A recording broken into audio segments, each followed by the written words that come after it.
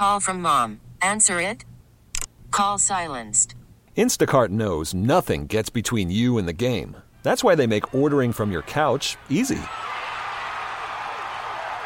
Stock up today and get all your groceries for the week delivered in as fast as 30 minutes without missing a minute of the game.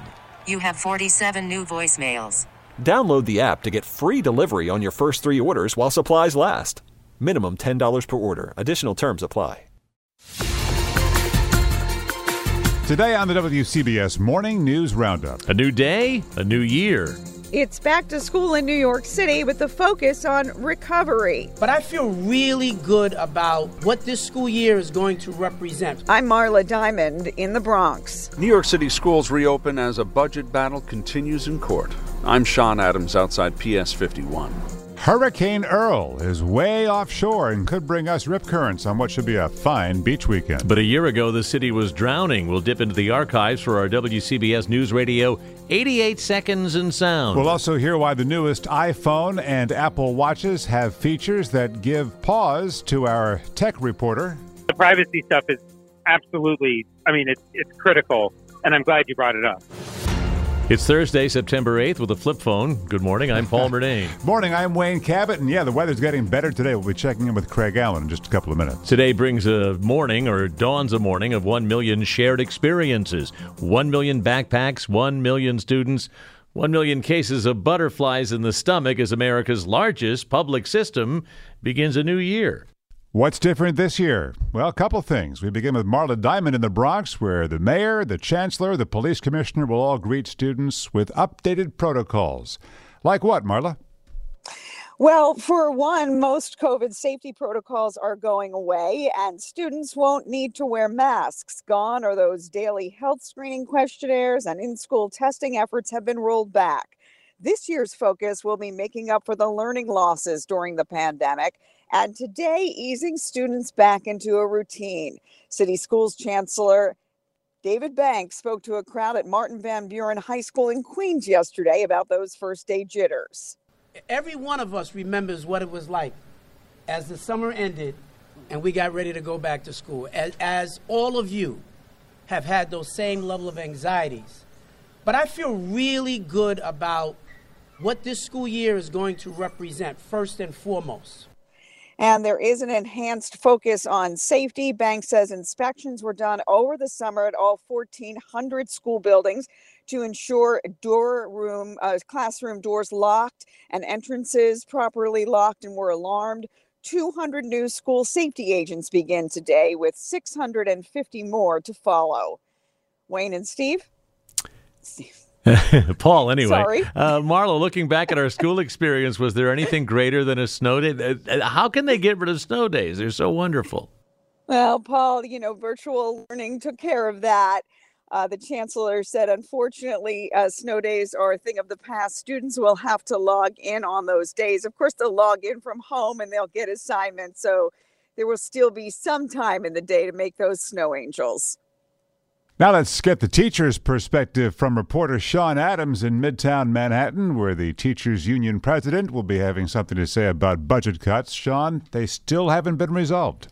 No, as students enter the classroom, the budget battle is still in court. The teachers union laments that the damage probably has already been done. Programs have been cut, teachers have been shifted around.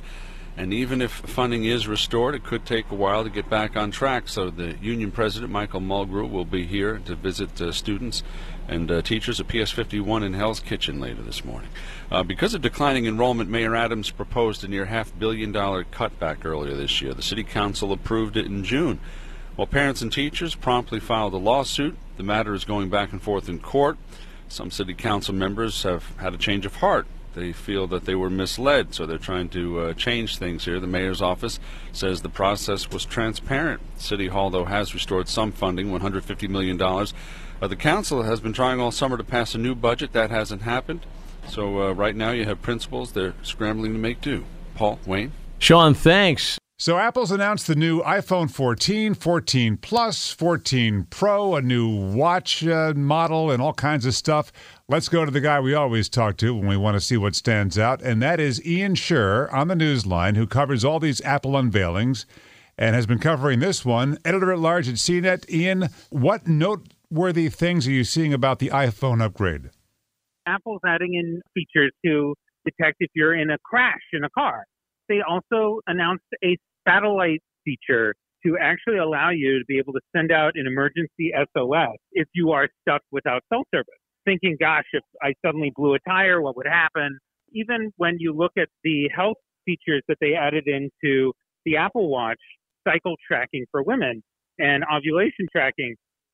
You know, I just have to ask on behalf of women everywhere, this can track This can track ovulation. Any concerns about all the data we're giving them? Right. I mean, this is back to the interesting thing about this conversation is the peace of mind. You can trust us stuff, right? And a lot of the history of the tech companies, especially over the last 5 to 10 years, has been about how much we can't trust them and how much of a mistake it was to trust them in the first place. And one of the things Apple took great pains to point out is how much they're walling off the data that you have in your phone, even from themselves. Apple says that if you set up the security, it will not be readable by anyone but you. And that's especially important in a day where, post-Roe, there's a lot of concern about whether or not the government could start actually asking for this data if they want to be able to prosecute someone and stuff like that. It may not be the perfect answer, right? Because the government could still force you to unlock your phone. But at the very minimum, they're saying, look, we're doing as much as we can to make sure that this stuff is being handled in a responsible way. This is why we always reach out to you. Ian Scher, great stuff. Thank you. Thanks for having me. Ian Scher from CNET.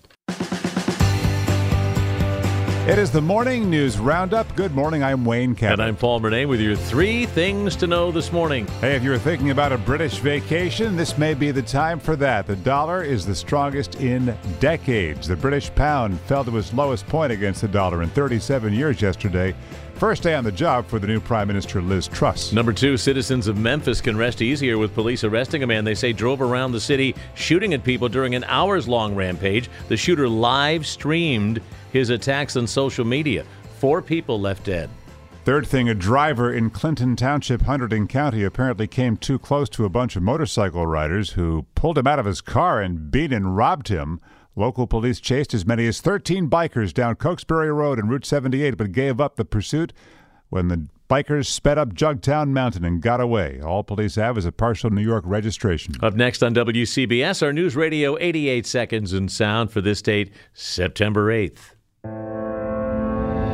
When the floodwater from Ida finally receded in 2021, we learned that as many as half the drowning deaths happened in basement apartments that were illegally converted. 11 drownings in 6 basement apartments, 5 in Queens and the other in Brooklyn. The NYPD is involved in the investigations along with other city agencies. The city estimates there are 50,000 basement units housing more than 100,000 residents, but converting the apartments, the mayor says, would create a huge amount of work and cost the city tens of billions of dollars. I cannot rely upon public opinion polls to tell me what is right. The most reviled president in a generation got pardoned on this date in 1974. Richard Nixon, officially absolved by President Ford of any crime while in office. It could go on and on and on, or someone must write the end to it. I have concluded that only I can do that. And if I can, I must. It may have been best for America, but that pardon, along with the fall of Saigon and rising inflation, would cost Ford his job on Election Day. 1998. First pitch, rocket deep. Mark McGwire hits home run number 62, breaking Roger Maris' record. Years later, McGwire admitted to using steroids during that season. Not, he said, to hit harder, but to recover from injury. Here we come, walk down the street. And on this date, a band was formed that, for a time, was said to have outsold the Beatles and the Stones combined. Hey, we're the monkeys. A 1965 ad in New York's Daily Variety attracted 400 people. 4 would be chosen to form the first manufactured boy band. It was a TV knockoff of the Beatles, but the band toured for decades with a farewell tour in 2021. And that part about outselling the Beatles and the Stones, widely reported in newspapers and magazines. Well, one of the four bandmates, Michael Nesmith, would later admit he made it up, and the newspapers bit. This is September 8th. Baseball is in full swing. NBA playoffs are heating up, and your NFL team is gearing up for training camp. Listen to the latest on the teams you love here on the Odyssey app. The biggest sports radio stations in the country, providing unrivaled local coverage of their teams, all in one place. Exclusive interviews with players, coaches, and team executives, streaming live and always available on demand. Stay in the know with your favorite teams right here on the Odyssey app.